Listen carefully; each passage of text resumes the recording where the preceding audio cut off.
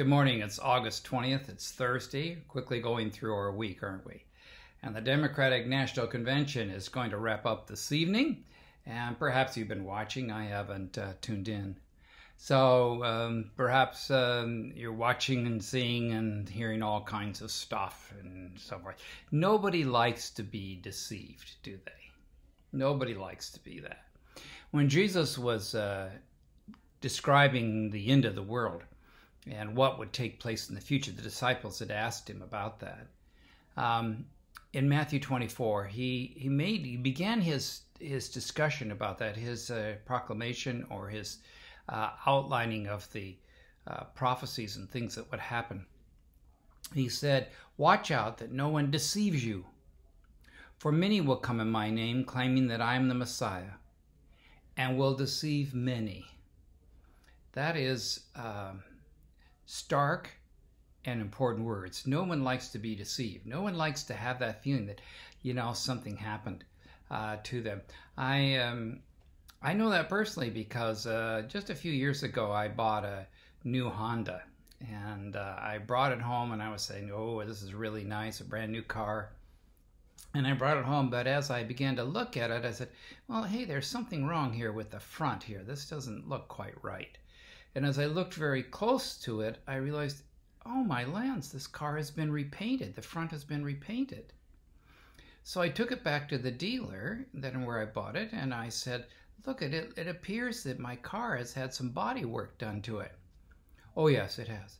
I said, wait a minute, nobody told me that my car had body work. You sold me a new car and now it has body work. Well, it was under $500. And so we don't have to report that. Well, the reason that they kept it under $5 is they didn't finish the job because it would have run over $500. So after we worked and took it back and spent many, many times taking the car back, having it repainted, having new parts ordered, having to go through all that, it must have cost Honda several $1,000s to get the car back like it's supposed to be.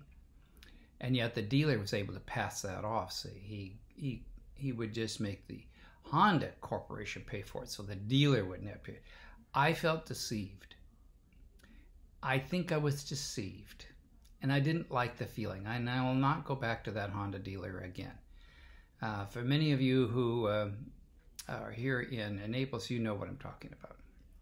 To be deceived. Nobody likes that feeling. And it happened. Maybe you heard the story of the man who was attending the opera. And he was looking at a soprano. And as she sang, her voice was absolutely beautiful. Mezzo-soprano, he was so enamored with her, he fell in love with her from a distance. And he came coming back to the opera and he'd hear her sing and she was so beautiful and oh, he loved it. So he was so in love with her that he quickly courted her and dated her and got married.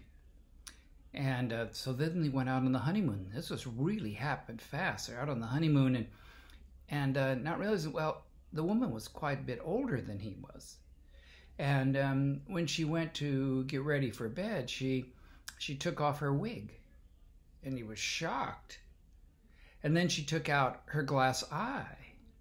And then she took out her false teeth.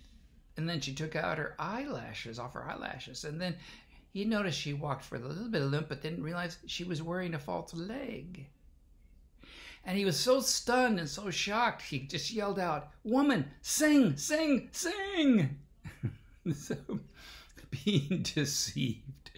Let the buyer beware. I remember, yes. I guess that's true. Let the buyer beware.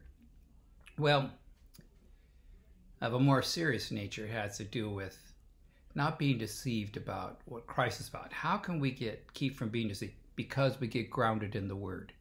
That's how we find out. And that keeps us on cue. There are many people who want to take us this way, that way, and everything.